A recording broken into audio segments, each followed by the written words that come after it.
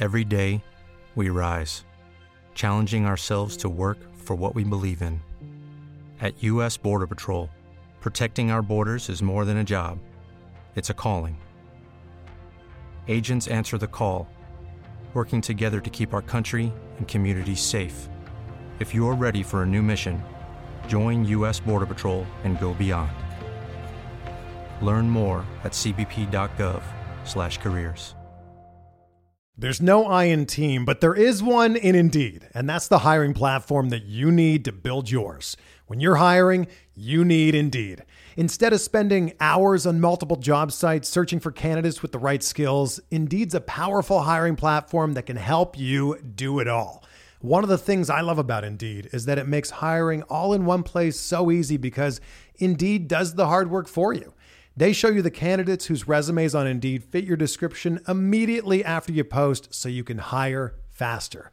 Join more than 3 million businesses worldwide that use Indeed to hire great talent fast. Start hiring now with a $75 sponsored job credit to upgrade your job post at Indeed.com/Blue Wire Sports. Offer good for a limited time. Claim your $75 credit now at Indeed.com/Blue Wire Sports. That's Indeed.com/Blue Wire Sports, and support the show by saying that you heard it on this podcast. Indeed.com/Blue Wire Sports. Terms and conditions apply. Need to hire? You need Indeed. This podcast episode is brought to you by Coors Light. These days, everything is go, go, go. It's nonstop hustle all the time. Work, friends, family, expect you to be on 24/7. Well, sometimes you just need to reach for a Coors Light because it's made to chill. Coors Light is cold lagered, cold filtered, and cold packaged. It's as crisp and refreshing as the Colorado Rockies. It is literally made to chill. Coors Light is the one I choose when I need to unwind. So when you want to hit reset, reach for the beer that's made to chill. Get Coors Light in the new look delivered straight to your door with Drizzly or Instacart. Celebrate responsibly. Coors Brewing Company, Golden, Colorado. Trying to get by Benning. Darnell Nurse left it in the corner, gets up center. Perry scores! Corey Perry! Ilya able to shake away from Solani. It's given away to Solani around in front. Score! Teemu Solani with the steal. Three of the fans want one. Score! On the floor! Paul Kariya!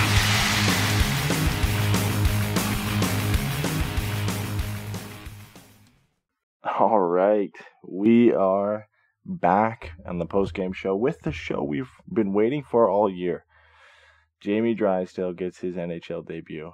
Trevor Zegras gets his first NHL goal, assisted by Jamie Drysdale. And not only does Jamie Drysdale make his NHL debut, he tops it off with his first NHL goal and a 2-point night. Man, you look back over the last couple seasons, when have we ever been this happy as Ducks fans over the last couple of years? This has been, by far, I think, in at least recent memory, the most exciting game we've had in a long time. Yeah, I think there have definitely been some highlights over the last couple of years, some moments that pop. Even this season, with Lundstrom's hat trick, right? That was a great night, I think. But I think the thing that's special about tonight is, fair or not, we've been, kind of attaching our hopes for the years to come to these two kids. These are the two, especially based on, some of Bob Murray's comments over the last year and a half. These have kind of been the two that we really are just like, okay, this is all right. And to see both of them, kind of deliver in the same night. And, I know Zegras has been playing well regardless of not scoring a goal, but to see him get the goal it's big, and, it was just a blast to watch tonight. It was a lot of fun. It's big because both of them, right? Like, it's a culmination of so many things tonight. Like, already it was a big night because Jamie Drysdale is making his NHL debut. Mm-hmm. And I know we joked at the beginning of, before the game tonight on Twitter and said, the only thing that tops this night is if Trevor Zegras gets his first NHL goal assisted by Jamie Drysdale. And that eventually does happen, but it comes after Jamie Drysdale picks up his first NHL goal, with it not even without some drama there, because we thought it was Max Jones for a little bit, and then it ends up getting changed to Jamie Drysdale. But yeah, I mean, the fact that so many things kind of went right for Ducks fans in this game. Like I said, the debut of 6th overall pick from last year, Jamie Drysdale, he gets his first goal, picks up a 2-point night. Trevor Zegras breaks the Duck. He's got a little 2-game point streak going because he had an assist in the last game. Like, this is what we've been waiting for all season. Since Zegras came up, we've been waiting for that first goal, and he's come close so many times. He hit the post last game. You felt like it was coming. Mm-hmm. You look at the relief on his face when he scores. We've got the GIF up on the stream right now of his celebration. Monkey off the back there, and then you mentioned to me before the show tonight the kind of intermission presser that he had. You could just you could tell how relieved he was to get that one. He was hyped, man. He was like vibrating. He was so excited. It was so funny to see. It was just wonderful, man. And he gets to play with his boy. We kind of heard from when they were both with the Gulls that they had gotten kind of close, and they had the whole World Juniors Championship thing, and it was cool, to see the two of them really kind of go off and kind of make the night theirs. And I think, to your point about, this is kind of what we've been waiting to see. I think this night, not to, make a mountain out of a molehill or anything, but I think this night is a pretty good kind of idea of what we had hoped to get out of this year.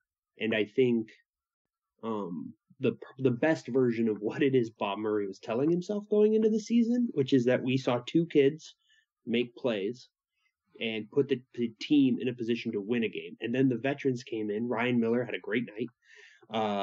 They went with the all-veteran power play at the end, and they get the goal. And Henrique gets the goal. And so it's kind of exactly that recipe, which is the kids do, enough during a game to keep them in it. And then you have the veterans to, step in and kind of help give the whole team that extra push and that extra presence. And so, like I said, I don't want to make too much out of it, but I do think it was very interesting that in their first game, and they both score, that we also see then the veterans kind of do their part and finish it off. Yeah, we see Getzlaf get his 700th career assist in the same game. Then Zegras and Drysdale get their first NHL goals, and then obviously, like you said, Henry getting the power play goal, and it was a veteran lineup out there to win the game in overtime. It's just kind of a cool game to get in. It's funny how quickly the emotions change, right? We go from just a horrific loss to the Avalanche 2 days ago. We were up 4-2 in the first. You ended up losing 8-4, and it felt like rock bottom. We had, I think Eric Stevens tweeted out, or somebody did, saying like, "Is this rock bottom for the Ducks in franchise history? Like, is this the worst it can get?" And you can talk to any Ducks fan tonight, and nobody knows or nobody remembers right now that the Ducks are where they are in the standings and just came off an 8-4 loss. Like, I don't think you can find an unhappy Ducks fan anywhere right now, just because this is what we've been waiting for in terms of some progress and some sign that the future is bright for Ducks fans and for the organization. Because obviously there's a lot of things that we've been talking about all year, the negatives, the downside of this season, some of the kids not being able to step up. I think before this game, one of the headliners we were going to talk about tonight was Sam Steele being scratched for a third straight game, and it now doesn't, at least for the time being, doesn't feel like any of that matters, right? It's all kind of put to the side, at least for now, and I think that's deservedly so, right? Ducks fans deserve this game and this feeling at least once in a year, especially this year. This has been a somber year. Luckily, it is a short 52 game or 56 game season where you don't have to suffer through too many of those losses. You get these kind of moments in a down year like that, and that's kind of what you wait for, right? Is to have these bright spots that come up every now and then. Yeah, no, exactly. I mean, I think we've seen Zegras, right? He's played a few games up, and so we've been able to kind of get ourselves accustomed to the level of special he is. And that's not to say that anybody's jaded, because it still stands out so clearly with what he does. But then having, Drysdale come in and play like this was wonderful. I mean, even if he doesn't score tonight, does anybody think he doesn't look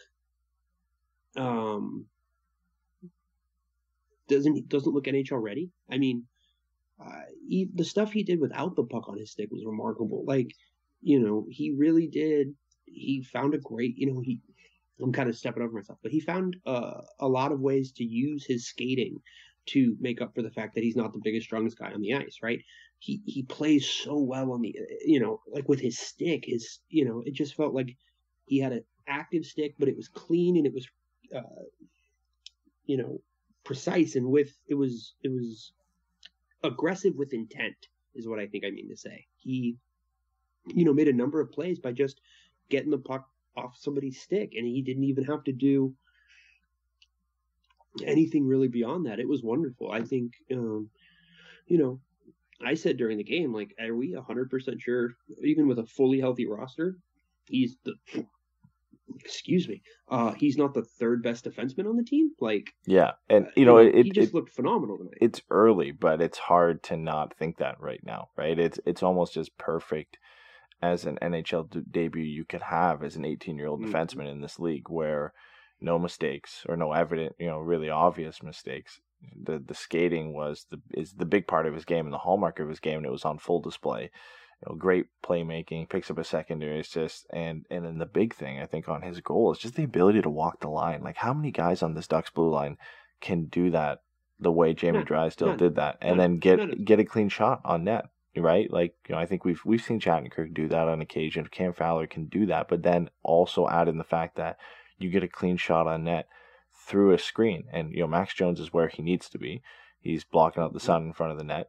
And Jamie Drysdale does what he needs to do, and he gets a shot on that. And you can't ask for any more. And the Erie Otters are watching this, and I'm sure they're slightly proud, but also slightly afraid that this means they might not get him back for the OHL season. And it's probably the perfect time for the Ducks to throw him in here and see what they have, because it's hard to sit here after this game. And yeah, it's only one game, but to sit here and say that he's going to go back to the OHL right now, it feels like it's a bit further off from that than it was before this game. And, it's not to say he's going to come in every game and put up a multi-point effort and look as good as he did. But, outside of the points, like you said, he just looked so confident out there. He looked like the Ducks' best defenseman by far. He played 18 minutes tonight. He did have a bit of a sheltered game, but I think as much as we've criticized Dallas Eakins and the coaching staff for mishandling Trevor Zegras in his minutes and kind of how they deploy him, I think they deployed Jamie Drysdale perfectly for an 18-year-old defenseman in his NHL debut. He through just over 18 minutes, he had one defensive zone start. He got put in offensive zone situations to really kind of excel off his skill set. And then the one thing you kind of thought before the game is which power play is he going to go on? Was he going to be power play 1? Was he going to go on power play 2? And they end up putting him on the first power play unit. They didn't take Shattenkirk off. They just went with two defensemen, and that really shows the confidence that they have in him to be that guy. And it really shows a big difference from what they've done with Zegras. And, Zegras is a skilled enough player that even if he only plays 11 minutes tonight like he did, he ends up scoring a goal and looking great no matter what. So it kind of pushes that to the side a little bit here where, yeah, they've mishandled Zegras, and we've been critical of the coaching staff for doing so. But I'll give them full credit tonight for the way they handled Jamie Drysdale. I thought it was a perfect execution. Yeah, no, I mean, I would push back a little bit on mishandled. I think they have been overly conservative and overly cautious. But I don't think they've mishandled him. Personally, you know what I mean? I don't want to speak for anybody else, but like for me, I definitely think they have been overly cautious, and he has played himself into position to be trusted more. But I don't think they've done anything to tank his confidence or jerk him around or anything like that. I think they've just treated him like a young, exciting offensive prospect, and, that's how they go with it. But, I mean, the thing for me is Drysdale played 16 minutes at even strength. So that's huge. And he never looked, uncomfortable. I think it should be noted that he played, it's one game against a borderline playoff team, if you want to be nice. Don't do this. Come on. We can't do this. No. What I'm saying is, if you want to look at it in any kind of way, like, I think that's all fine and well to like temper your expectations and not get ahead of yourself, because it's his first game.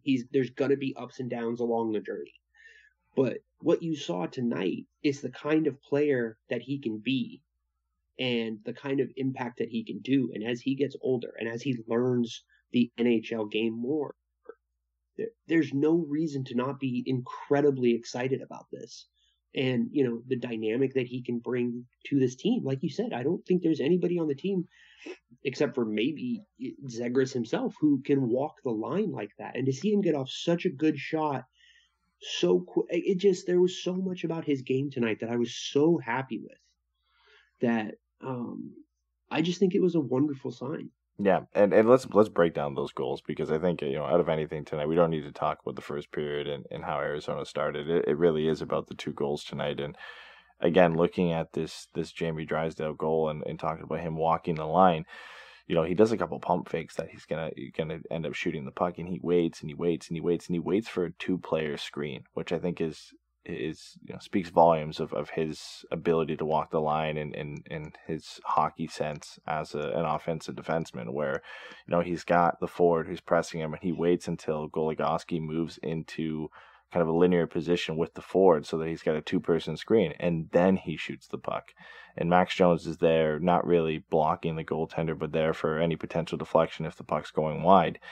And, again, it just speaks volumes to Drysdale's ability and his hockey sense on this play, that he has the confidence as an 18-year-old in his NHL debut to make that play. And again, that just shows you the level, the way, the level he thinks the game at already, and why he looks so comfortable, right? Like, who cares? In the modern NHL, you don't really need to be a big guy on the blue line to succeed.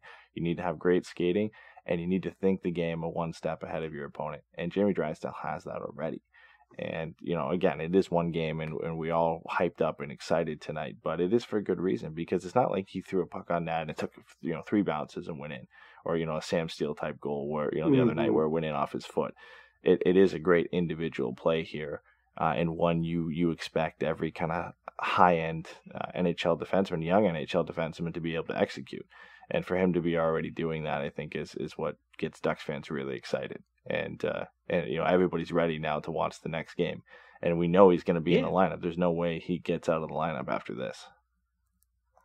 Yeah, you definitely hope not. I mean, I'm getting a little bit of stick from the chat right now, but I really don't mean to be a joy kill. I was so happy with everything that happened. I think the thing that separates great players from good players is being able to leverage your strengths to make up for whatever deficit you may have, right?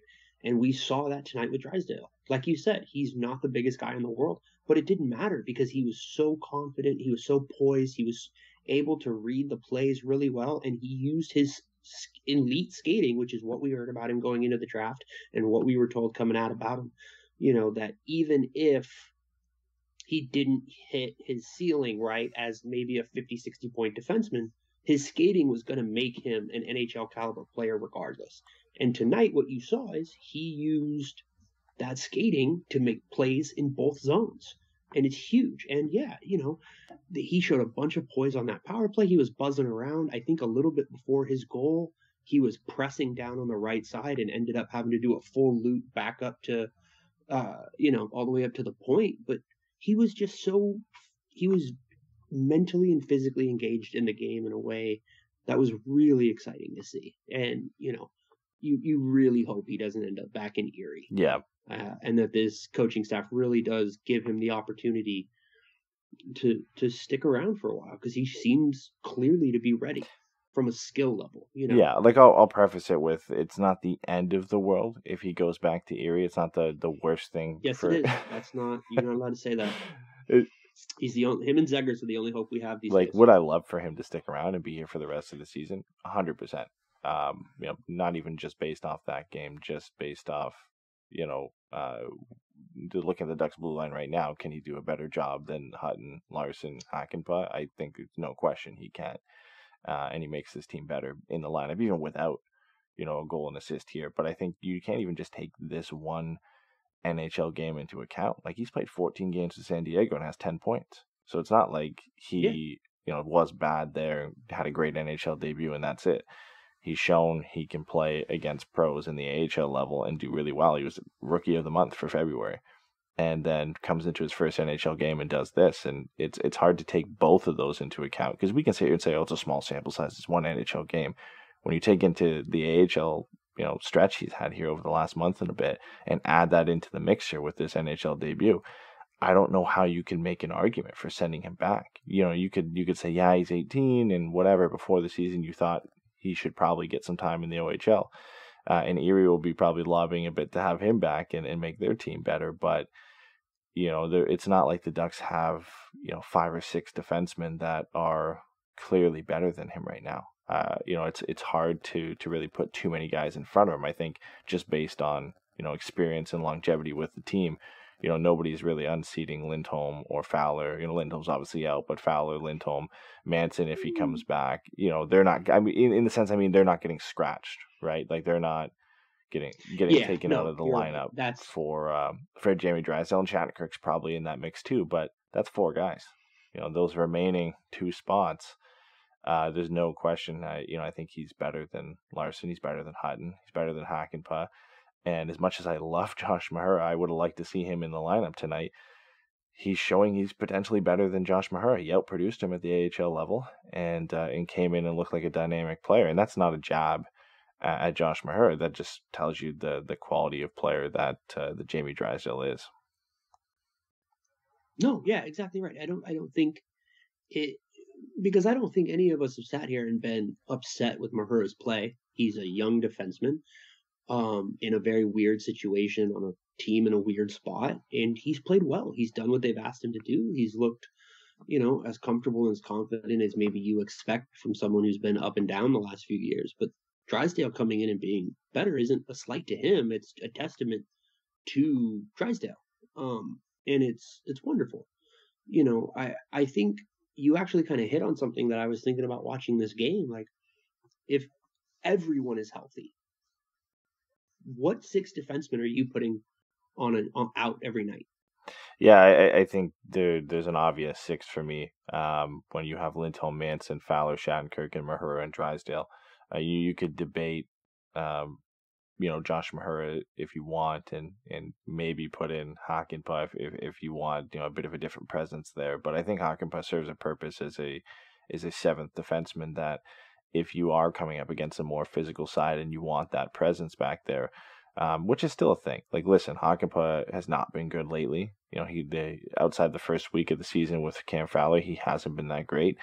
But I can understand putting him in the lineup for certain games if you want to go with that approach. It's a bit more of an old school approach of having that physical guy and swapping him in.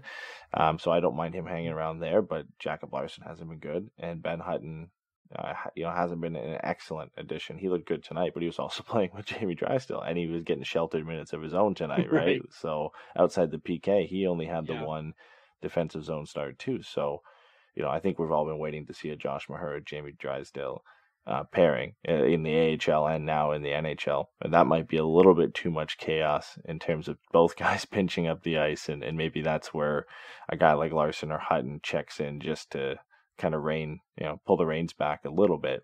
But that top 5, I think, with Drysdale in there now is pretty set, and you can kind of rotate in and out who you want between Hutton, Larson, and Hakanpää on that bottom pairing.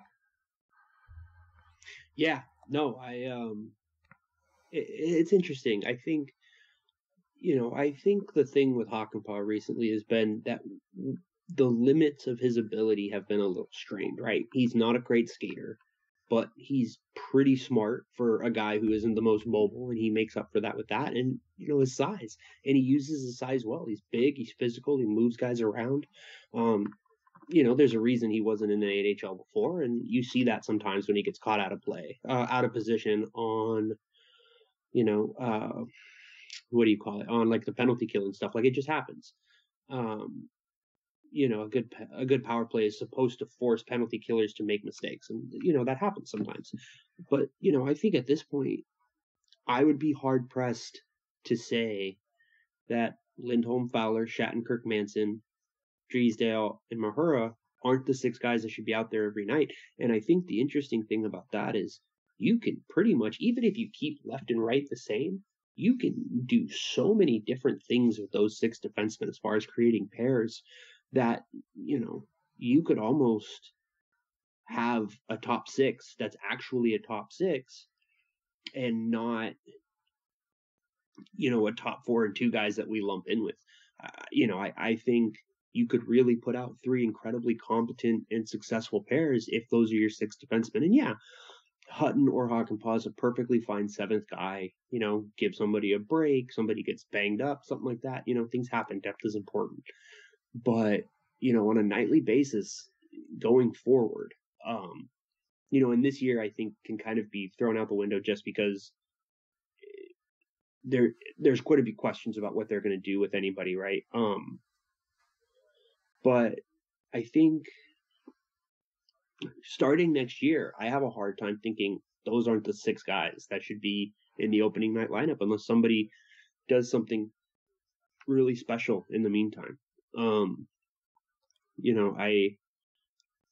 I just think it's a really exciting time right now for Ducks fans. I think what we saw tonight is so much of what we have been waiting to see for the last 3 or 4 years, which is some positive from the future or for the future.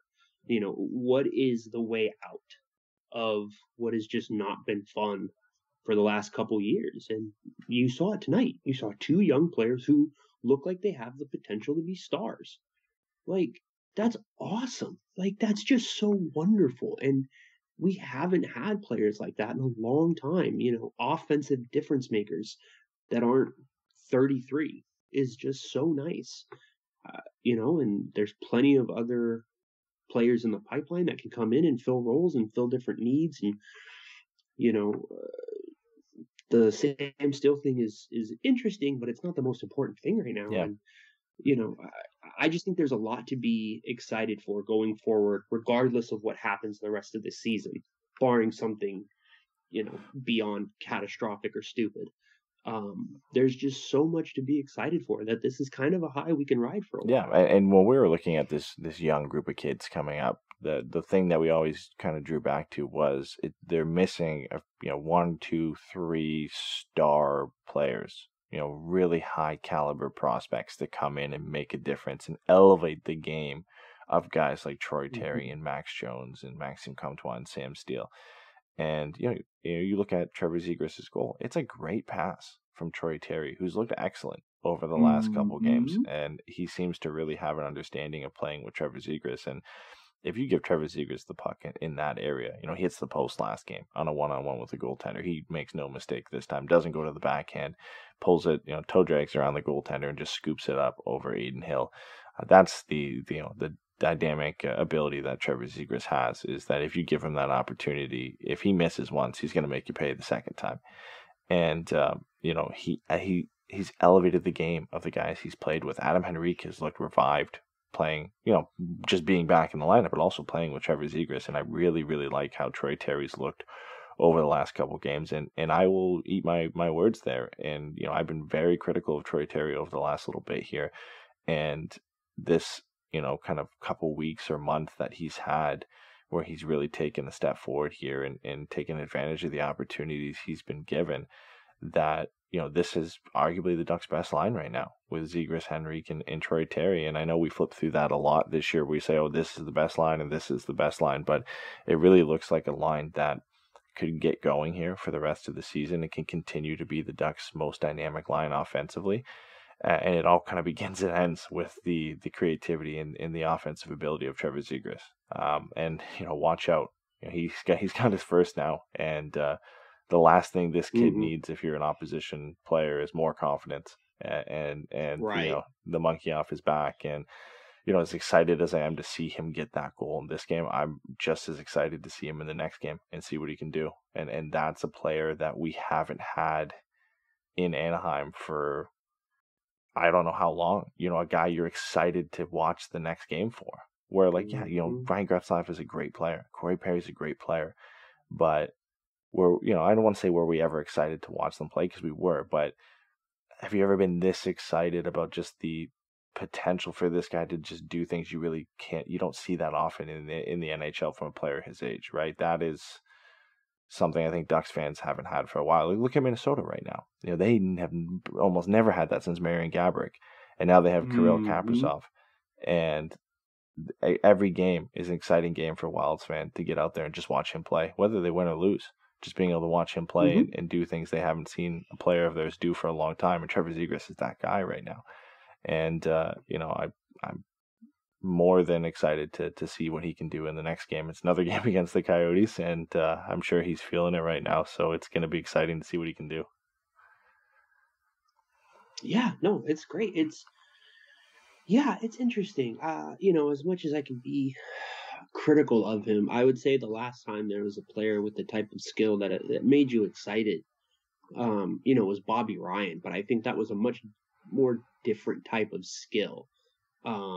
He used his body and his wingspan and his stick, and he always did that thing where he'd go down the left wing and he'd just hold the puck 30 feet from his body on the end of his 25-foot stick, and make a hard cut in and things like that. And I think that was all fun. And even Getzlaf and Perry, man, like, they were great to watch, especially when they were younger. They still had their legs under them, and they were just incredible, and they could just control the tone of a game for 25 minutes a night if they wanted to. Like, they were incredible, and they were physical presences, and they were great. But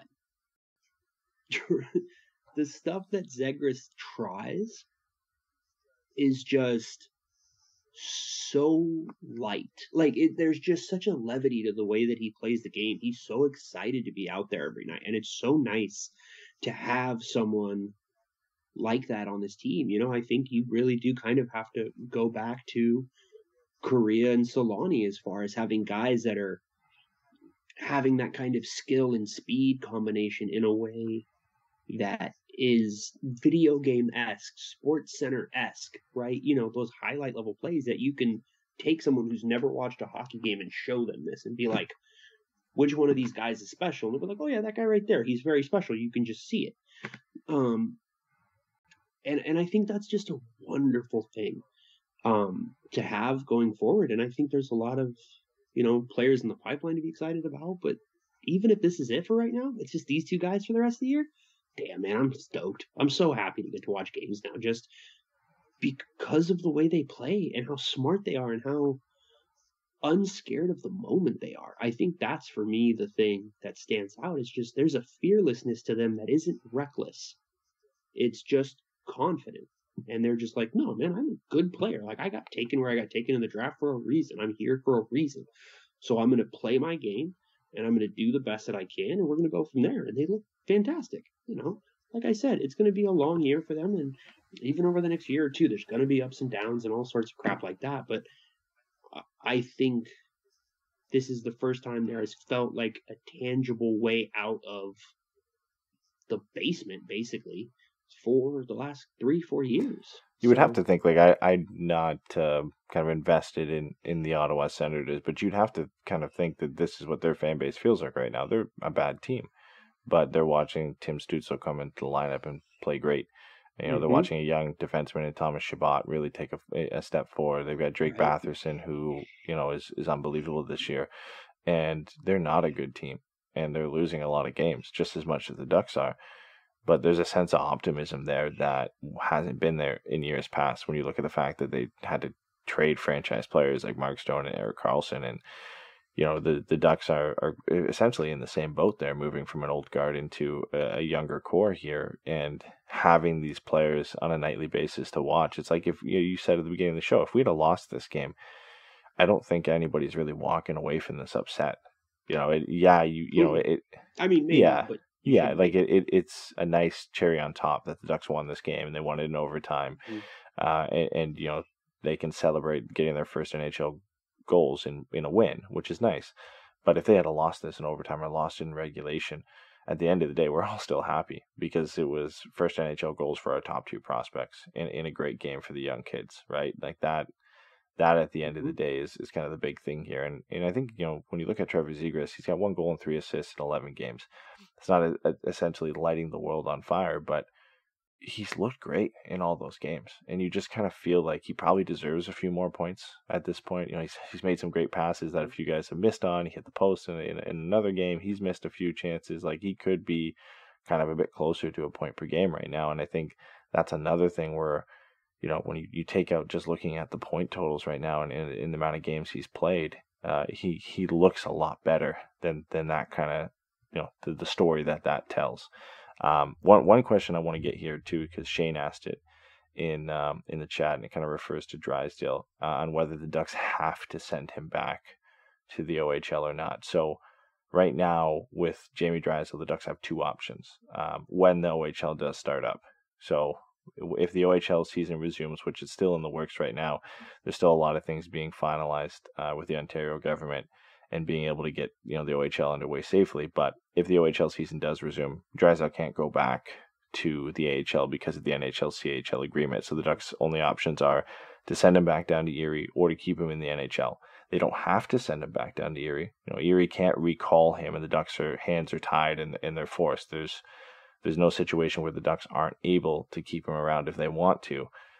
They just get eliminated. The option of sending him down to San Diego gets eliminated once the OHL season starts up and Erie starts resuming their ability to play. So, you know, at any point, the Ducks could keep him up for the rest of the year if they want to. You just run into that situation of burning a year off the entry-level contract, which, you know, as much as people like to kind of focus on that as a reason to keep a guy up or not, and I think there are times where it is a big thing to focus on.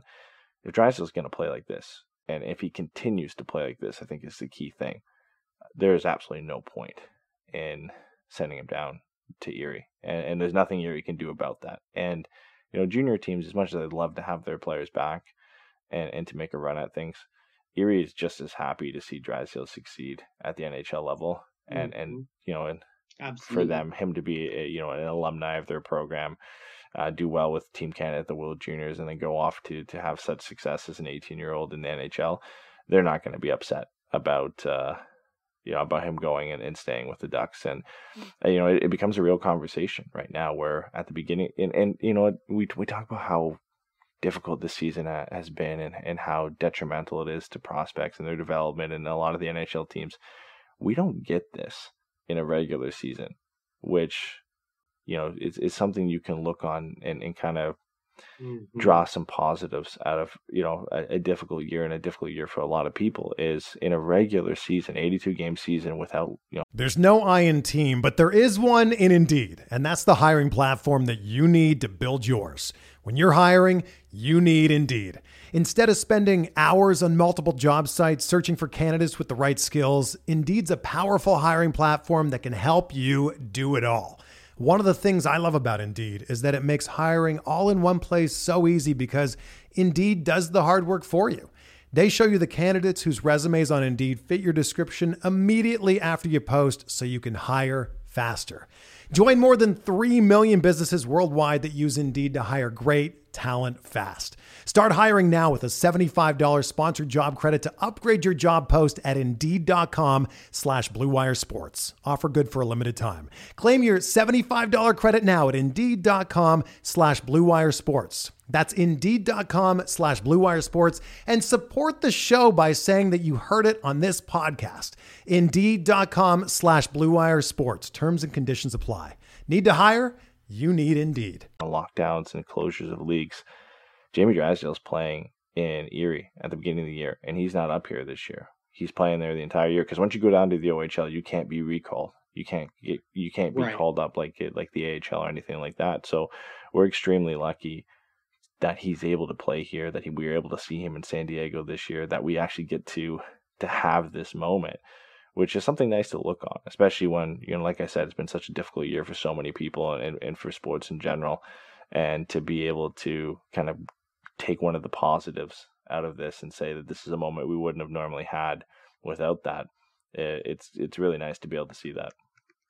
The economy is made up of real people doing real stuff, and it affects everything, which you obviously know since you're a real person doing real stuff. Marketplace is here to help you get smart about everything beyond the what of the day's business and economic news. We dig into the how and the why with the real people driving our economy. From big tech and interest rates to small businesses and what's happening at the Fed, Marketplace breaks it all down so you don't have to. Listen to Marketplace wherever you get your podcasts. Yeah, definitely. I think you're 100% right. It's definitely such a weird situation, and so I think it's nice to have this kind of positive. I think it raises an interesting question, right? Because, like you said, it's hard to think that these two would be in this position in a normal year. But maybe with a full camp and a full preseason, they are. You know what I mean? So it's hard to go backwards and kind of counterfactual your way through or whatever. But the reality of the situation is right around the time when the fan base had to have felt the lowest it's felt in a long time. These two guys kind of just come in tonight and just play incredible. And, Zegras had been doing that on his own, playing really well. And like you said, there were a number of plays that either he gets lucky, luck on the post or something like that, or another guy finishes. He's probably got 4 or 5 more points at least in this season. He's been that good and that creative. But even without that, it's just been wonderful, to see the impact he has. But having 2 of those guys on the ice, I think, makes a difference, because 2 feels like, it's gonna sound really stupid, but like 2 feels closer to a team than 1 does. Yeah. You know what I mean? Because that's kind of always the thing. It's like, okay, we have this guy, but where are we going to bring in the help for him? And you can't just bring in middle six help. You have to bring in elite help. You have to bring in other guys who can, be in the conversation for who's the best player on the team. Like, you need those caliber of players to really push a team into legitimate contention. As important as depth is, elite skill is fundamental to a successful team. And so I just think this is great. And you mentioned it earlier, and it kind of came in and out of my brain, but I think the thing that was fun for me is they showed a clip of Zegras sitting on the bench after his goal, and he's got this big smile on his face, and he's looking at somebody, and he's just kind of laughing. And then you see Getzey skate in and, rub his head a little bit. And it's just so nice to see that kind of handoff. You know what I mean? And it's just so cool. I just think there's a lot of things to be excited about. And as much as the situation has been hard, and I don't think the season sucks. You know what I mean? It still is what it is, but this is a reason to be very excited going forward. And I think that's the biggest thing tonight, is that it's the first night where you really did see, because we spent a lot of time this year talking about the younger guys and where they could fit in to a team going forward once it's competitive. And what you saw tonight was the ways in which those guys can supplement these two. Having Lundestrom and Comtois and Jones and Terry be there to support Zegras and Drysdale is just wonderful. You can see the way in which all of these players can interact and create a successful team together.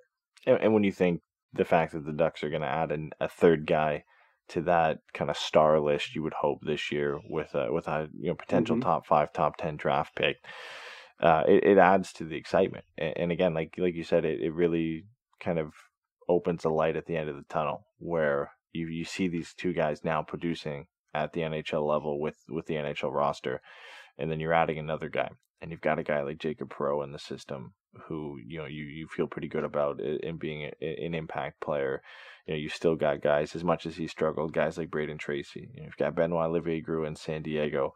And you've got Josh Mahura, who's waiting to I had to mention him. I have to. I got to bring him up there. I can't not mention him. But you've got all those guys, and Henry Thrun is playing in the USHL, and he looks great, and he's a defenseman you can bring up and hopefully play in your top 4 as a 3 or 4 eventually as well, if all things go well. Jackson Lacombe was named a Big Ten All-Star player, first teamer this year, because he had a great season with Minnesota. And, he's the guy they took out of high school. Ian Moore has played well with the Chicago Steel after coming out of high school. And I criticize those high school picks, but, they're actually panning out pretty well for the Ducks. And you're starting to kind of develop some really good young players to come up and supplement these 2 superstars you have, and hopefully a third, when we look at whoever they get in the top 5 or top 10 this year is it's fairly exciting when you kind of look to the future here. And one guy, we were talking about the kids a ton tonight for good reason.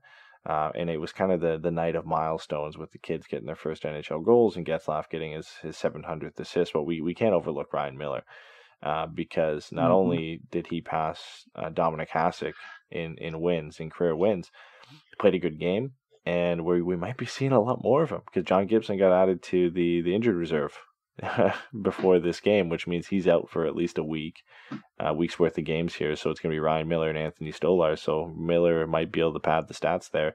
And it's just such a feel-good moment, right? Like, weren't sure if he was going to come back. He came back to kind of hit those records and hit those milestones that he wanted to hit before he calls it quits on his career. And it's so nice for him to get that opportunity to do that in what's a down year for the Ducks. It's another one of those feel-good stories for him to really get that and kind of end his career on a high note for himself. Yeah, no, absolutely. Yeah, I think it's interesting, right? I think it's easy to forget how much uncertainty there was this summer about whether or not he was going to come back and whether, he wanted to play. And if he did want to play, did he want to come to Anaheim and be on a team that felt to everybody outside of the GM's office that it wasn't going to be a contending team, and at his age and with his family, and there was a lot of questions, and ultimately he ended up coming back, and it's been huge. I think, one, he's just someone everybody speaks so highly of, and he's seen so much. He went through some real wild times up and down in Buffalo, and to have someone like that who could just come in and steady the ship when your all-star level goalie goes down is huge. And depending on what the situation with Gibson is, I almost just, on the high that we are riding tonight, want to say it would be kind of fun to bring Drysdale up and see what the spine of this team looks like for the next 5 years, or 10 years or whatever. He hasn't been great lately, but that happens. So I just think Miller passing Hasek is very cool. And I think, like I said, I really do think tonight is the blueprint for what you look at for a competent season. The young kids made enough plays to keep the game interesting and alive, and the veterans did the thing they needed to do and provided that extra level of support to push them over the top. And I just think that's the recipe you want. I have a hard time thinking you send Drysdale back. I just don't know what the motivation for that would be at this point. If you're worried about hurting his confidence, anything like that, you can always just sit him for a game. We've seen Eakins doesn't have a problem with that. But at this point, I have a hard time thinking he's, not the second or third best defender on the team already. Like, he just looks so comfortable that I think you have far more to gain by letting him and Zegras just go buck wild for the rest of the season than you do to lose. Yeah. So I hope, unless he, visually struggles over the next couple of games here, I don't see any way he gets sent back or any reason to send him back. And even in that, I think you could still make the argument that it is beneficial to keep him up, even if he does have some struggles, because this is a bad team, right? There are going to be games that he's in that aren't great games for the Ducks. They're not going to be, exciting 3-2 overtime wins. There's going to be some tough times, like the game on Tuesday, that he's going to be involved in.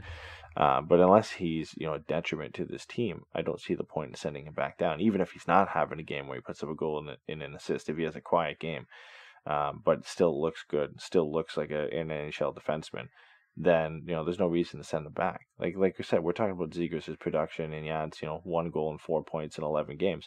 But I don't think there's been a game where we said, oh, he doesn't look ready. He looks like he's struggling out there. He looks like he's behind the ball. He's looked ready in every single game, and he's looked like an NHL player in every single game. But the Ducks aren't a great team, so there's going to be some struggles, and there's going to be some games where he doesn't put up points, and maybe some games where he's not as noticeable as he wants to be.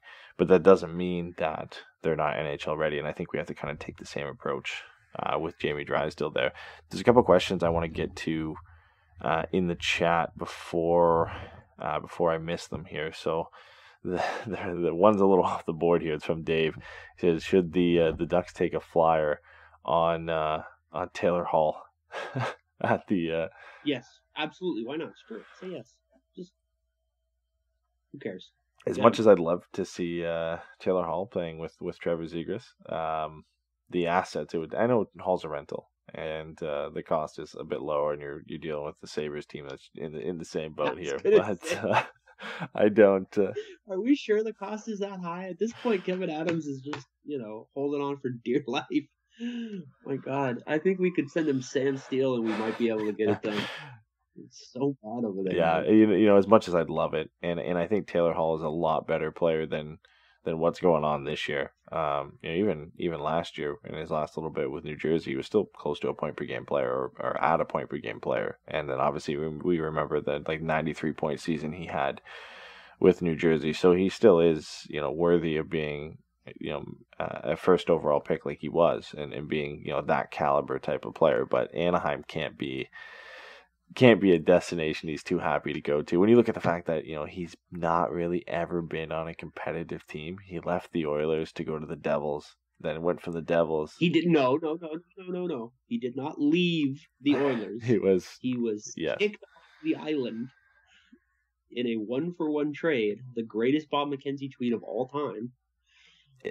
It's unbelievable. Like I don't want to go on a Taylor Hall rant here, but I don't think I've ever seen a player of his caliber and his ability waste the prime years of his career getting shifted from bad team to bad team to bad team. Like he goes from the Oilers to the Devils to the Coyotes to the Sabres. That is unbelievable. Like he's never found a home on a good team. He's played with good players. He's played with some really good players, but Who's the best player he's played with outside of this year? Outside of Jack Eichel. Outside of Jack Eichel, who I think takes it handily. I can't remember. He didn't play with Connor McDavid. He went just before the Connor McDavid era, right? I'm trying to remember who everybody he played with, but he got Hopkins. Yeah, Nugent Ryan Hopkins, Smith. not bad. Ryan Smith, I can't believe you threw that in there. Phil Kessel. Clayton Keller. I mean, is it Jacob Chikrin? Jacob Chikrin, yeah. It's just unbelievable. Like, this guy, his next destination for himself. Maybe he can't decide where he gets traded to this year, probably not. But as a free agent, this guy is going to a team that's going to be good. He's going to a Colorado. He's going to Toronto. Are we sure? Because he could have freaking done that. He could have done that a month and a half ago, and we weren't having this freaking conversation. Is this his first time? This can't be his first time hitting UFA status, right? It is. It's his first free agent year. Well, yeah. Credit to Taylor Hall. He'll actually go somewhere where he can really show his ability. He'll be a guy I'll be targeting in fantasy hockey next year. Well, it'll be his second free agency because he did choose Buffalo in free agency, so it'll be his second. Yeah, the 1 year deal in Buffalo, right? So. And to be honest, I don't think when it was signed, it was certainly questionable, but I think you could definitely see. You could see the reason for going there, right? Joining a team, play with Jack Eichel, see if you can help turn it around. Maybe if you're lucky, you get the Jeff Skinner deal. You get to stay there and score 30 goals a year forever, whatever. And it just hasn't worked out. And so, it's unfortunate, but that's the part about team sports, man. It's not like tennis where you're kind of on your own and you should be held responsible for how successful you are. There's 19 other guys every night that got to do something for you to be successful. And, as much as he hasn't pulled his own weight in Buffalo this year, I don't think anybody should have being bad in Buffalo held against him. Yeah, and I should point out that Dave wasn't saying the Ducks should go after Taylor Hall. He actually mentioned that it would be something he wouldn't do. Take it back. Don't let the chat bully. He's what he said. He said straight up, I read it. He goes, should the Ducks trade for Taylor Hall? Should we give up Trevor Zegras for Taylor Hall? No, we'll just add a little bit on each time. I saw somebody also ask what's going on with John Gibson. All we know is it's a lower body injury and he's on the injured reserve now. So no. He could have an ingrown toe for all we know. He didn't leave a game injured, did he? He just all of a sudden was out for one game. It was like almost a game time decision. We found out right before the game. It's a bit weird that now he's on the injured reserve, so we'll see what comes for that for the next little bit. It's not like it affects the Ducks that much. Like, yeah, it affects their chances to win, but it's not like this is a playoff team, and John Gibson being out is, a nightmare for everybody. The guy could probably use the rest, to be honest to you. And Ryan Miller getting a couple more games here and potentially seeing Anthony Stolarz isn't the worst thing. And I know it's off the board here, like you said, but and Lucas Dostal's been struggling. But if the Ducks are going full youth movement here and want to give some guys a shot, wouldn't be the end of the world to give Lucas Dostal a shot in the NHL. Not that he would stick around and have a roster spot for the entire year, but if you're handing out NHL debuts right now, it would be nice to see him get one. Yeah, just go for it. Who cares? Yeah, Hell, bring up Perreault. I don't care. What do we have to lose? God, at this point, just start trading people from the bottom six and the bottom pair, and just get them. I would have loved to see Jacob How many late Perreault. and mid-round draft picks you can get? I wish he wasn't hurt because. Oh, screw it. Yeah, I wish he wasn't hurt because I'd love to see him right now. He'd be a guy that I think would fit well. Well, obviously in San Diego, but with this roster too. I know we've talked all the great things and the positive things on the show. There's one thing we have to get to, and it's the only negative we're probably going to talk about here because we only got 5 minutes left on the show. But we got to talk about Sam Steele because it's 3 games now as a healthy scratch. I think it's the longest of at least the kids where they've been, the longest period that they've been healthy scratch now. No injury, or at least no reported injury for Sam Steele. It's just an assumption right now that they're all healthy scratches just based off his play. What does this mean for him, and what is his way back into the lineup? Because if you look at the roster right now, like Comtois, Getzlaf, Raquel, there's really no way he unslots anybody there. When you look at Zegras, Henrique, and Terry, that's staying together. The only place you can really see him come in is maybe the fourth line for Derek Grant or Danton Heinen, who've been scratched on occasion, but is putting him on the fourth line really the best thing? Maybe that's the only place for him right now. And then I guess if you look at what is listed as the second line for the Ducks, which is Jones, Lindstrom, Silfverberg, there's a potential that he slots in for Isaac Lindstrom. If the Ducks wanted to sit him, I don't think he deserves to be sat right now. The production production is something else with Isaac Lindstrom. I think he's a great player even without putting up points. He kind of fills a role that we expected from him, and when he puts up points, it's nice.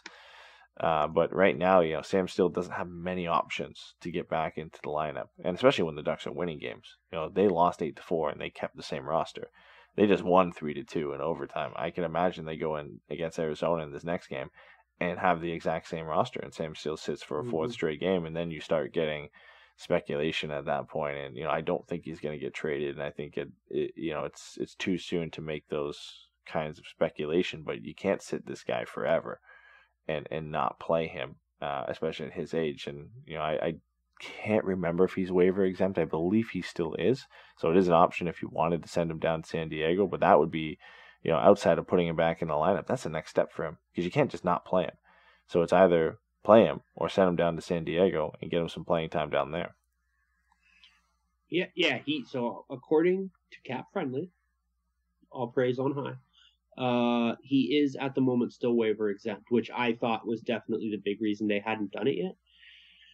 But DB mentioned it while you were talking, and it was what I was thinking too. Which is, I think at a certain point you have to wonder if he's kind of a Cogliano. Cogliano was drafted to be, second center for those Edmonton teams, and he just wasn't that. But they shifted him to the wing in Anaheim, and he became, whether he got the full credit he deserved, I think he was very definitively a Selke quality player for his defensive ability and his ability to drive play. And, I think a lot of us were very frustrated at times with his seemingly inability to finish.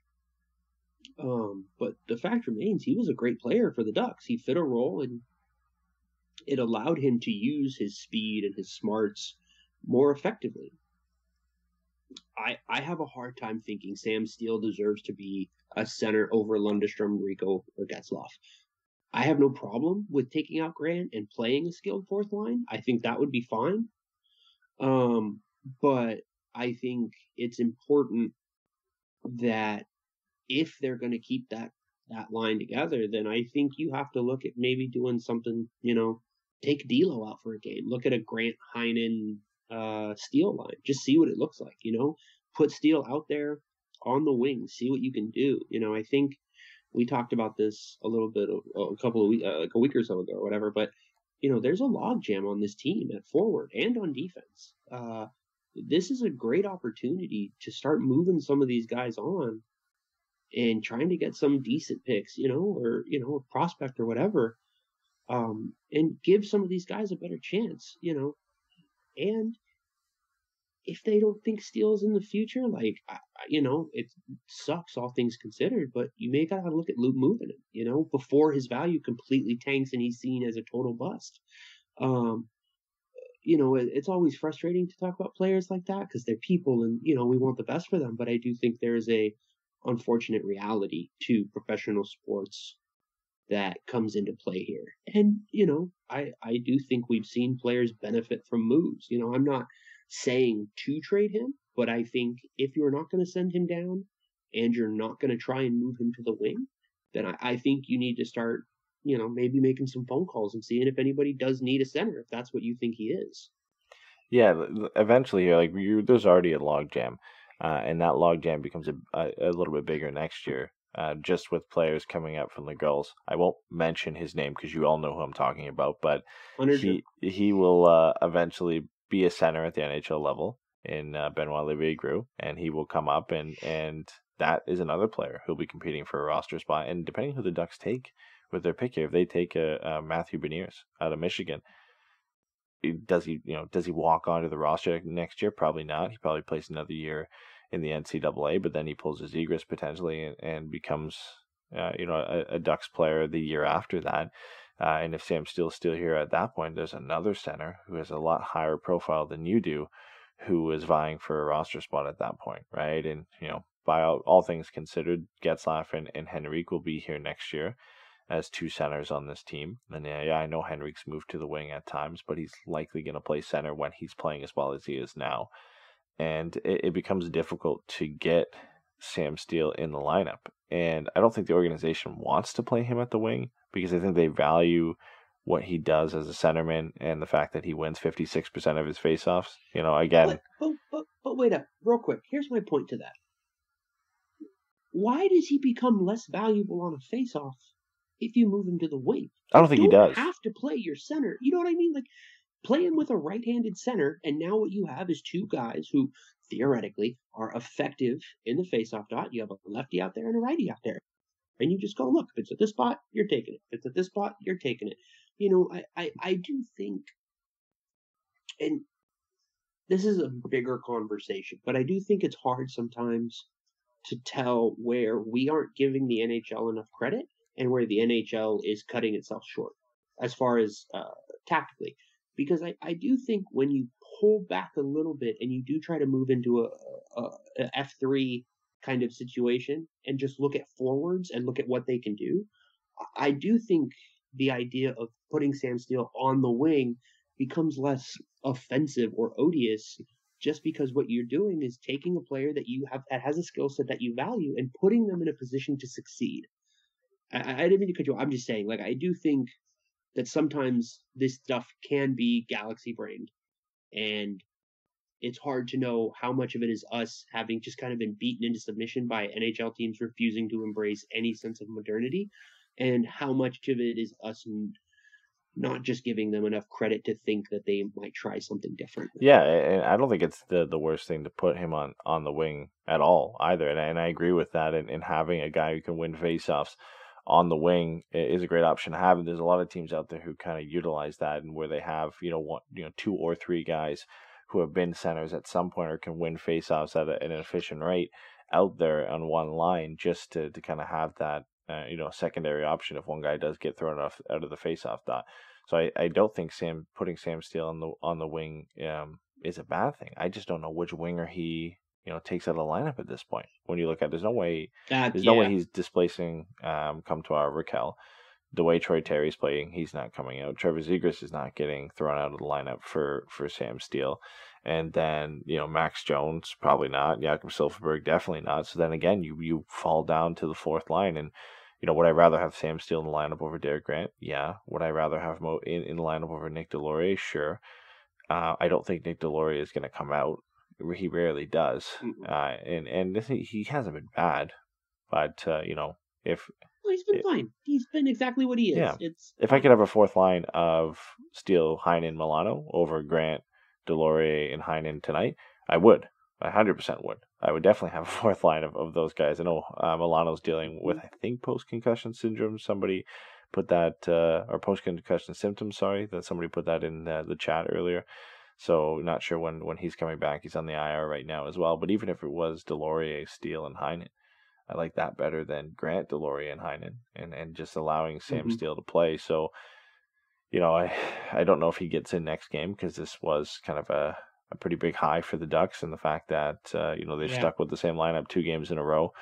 It feels like a stretch to find a way for him to get back into the lineup. And, somebody did mention in the chat that, it's only been 3 games and we're talking about trading Sam Steele, and we're speculating a lot of things. But the reason we're talking about it is because it hasn't happened this year. There hasn't been a time where, a young player from the Ducks has been scratched 3 games in a row. And right.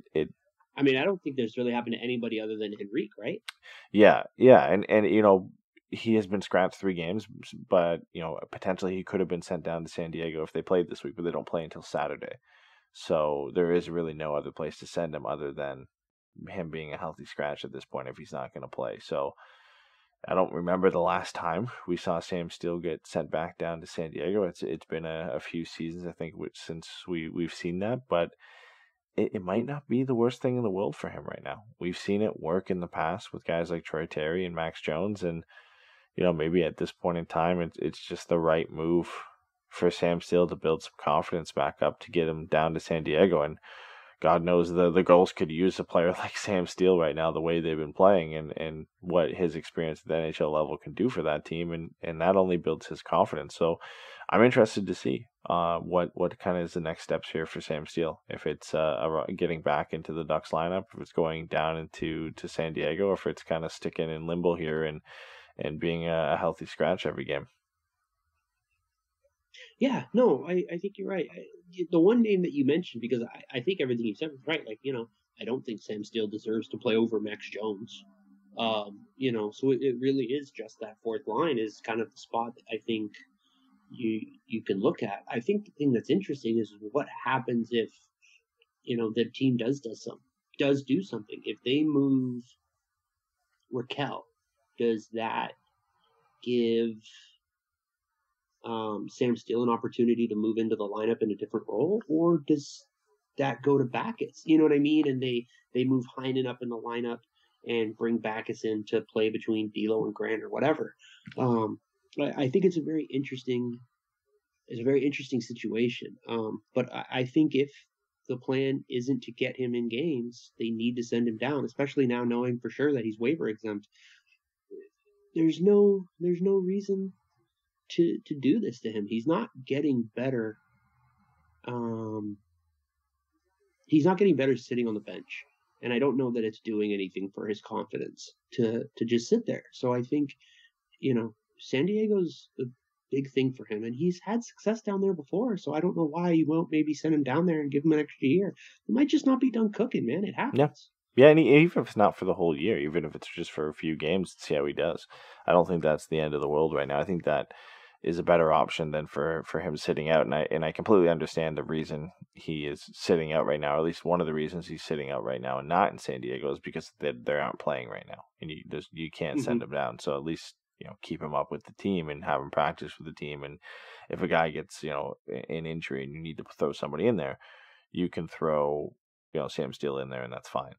So it's not the worst thing in the world. Before we wrap up here, I want to kind of get to one question we had on Twitter from earlier.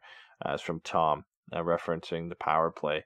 He said, why has there been no net front presence on the power play? I think he was referring specifically to this game. He said it seems that they create little high danger chances without it.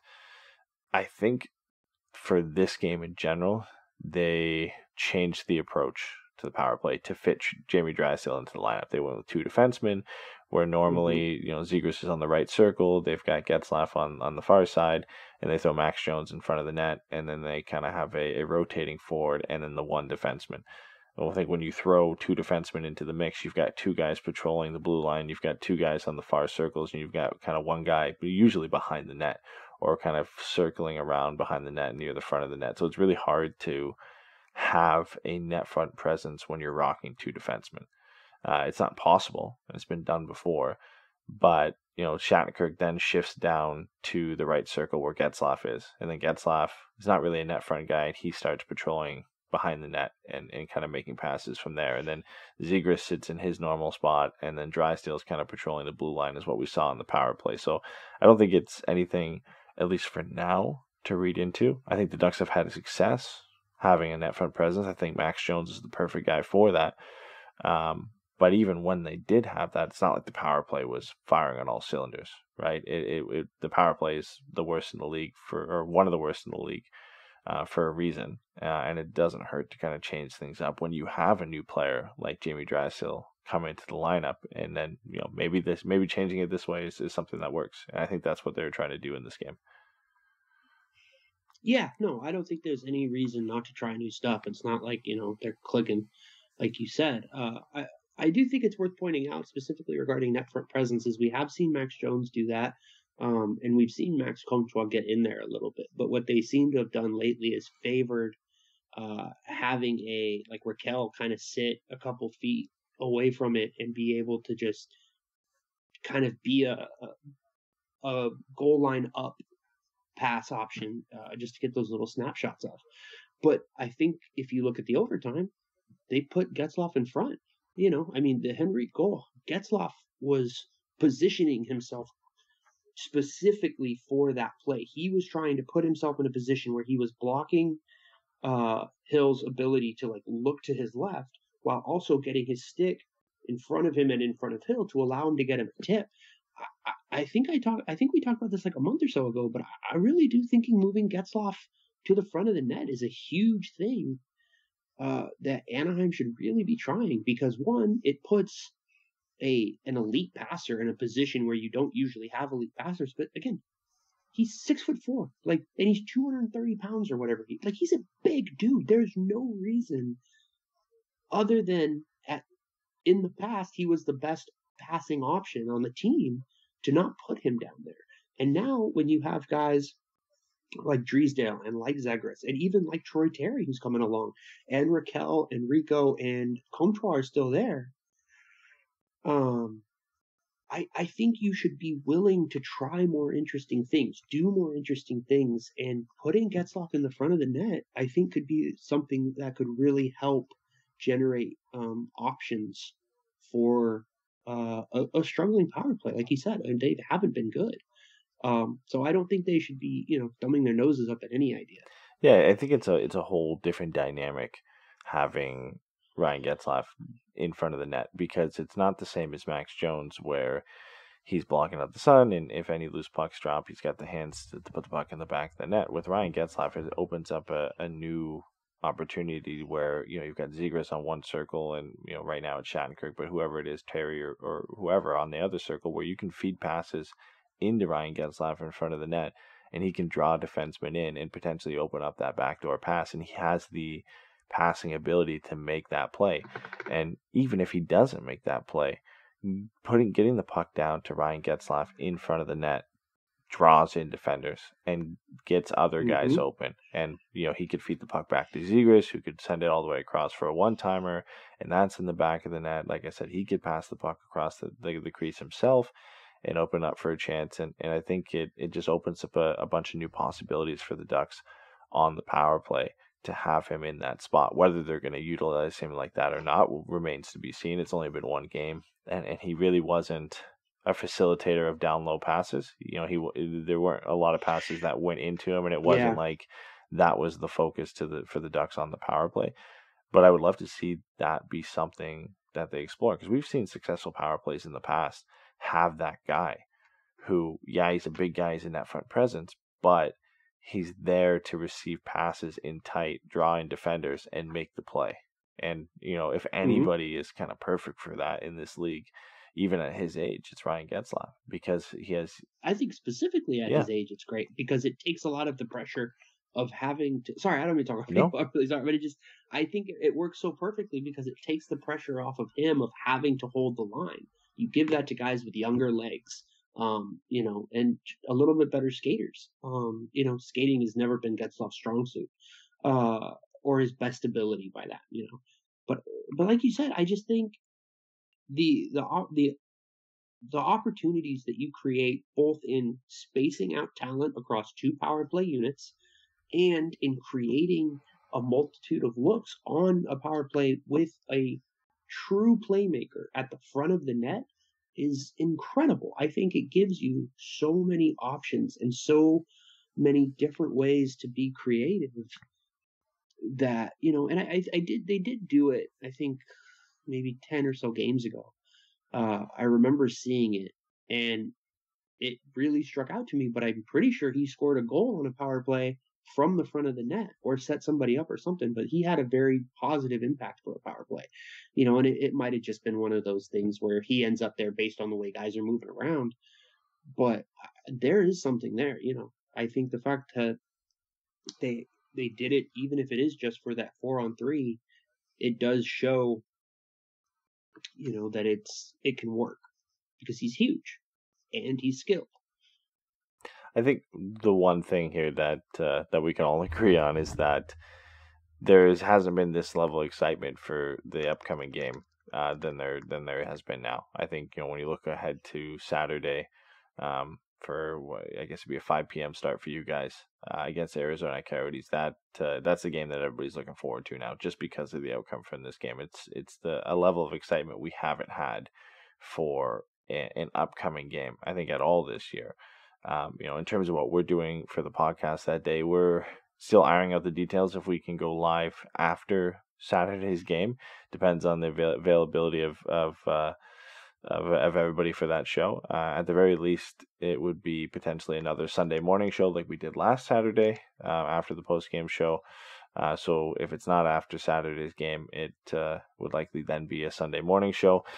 We had Dave in the chat ask a bit about some upcoming Patreon shows. So we are planning at least one, if not 2, Pucks and Brews for this month. Definitely planning on one for the 28th, which is looking like it could be, just because of the timing, Pucks and Brews that actually is a watch along for that game, just because usually we record Pucks and Brews in the afternoon. It just so happens the Ducks play in the afternoon. We usually record on Sunday, so it kind of works pretty well with what we're going to do for that. So anybody who is a Patreon member or wants to be in on that show and wants to join the Patreon, you can go to patreon.com/forevermighty and check out some of the bonus content we have there. But like I said, we are planning on doing a show after the Arizona game on Saturday, just to stay tuned on whether that's going to be a post-game show after the game on Saturday or for Sunday morning for everybody that wants to come out live. Again, we love that you guys came out and supported us tonight. We are more than happy with the outcome of this game and the step forward for some of these young guys. And we'll see you guys all out there after the Coyotes game on this weekend.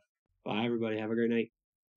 Some cars are comfy on the inside, but don't have power on the outside. And some cars have the horsepower, but none of the comfort. I used to think there weren't any cars that were the total package. But that all changed when I got my Honda SUV. It's rugged and sophisticated. And right now, Honda has deals on the entire Honda SUV lineup. CR-V, HR-V, Pilot, Passport, you name it. So if you're looking for a car that's the total package, the only place you'll find it is at your local Honda dealer. Hurry before they're all gone.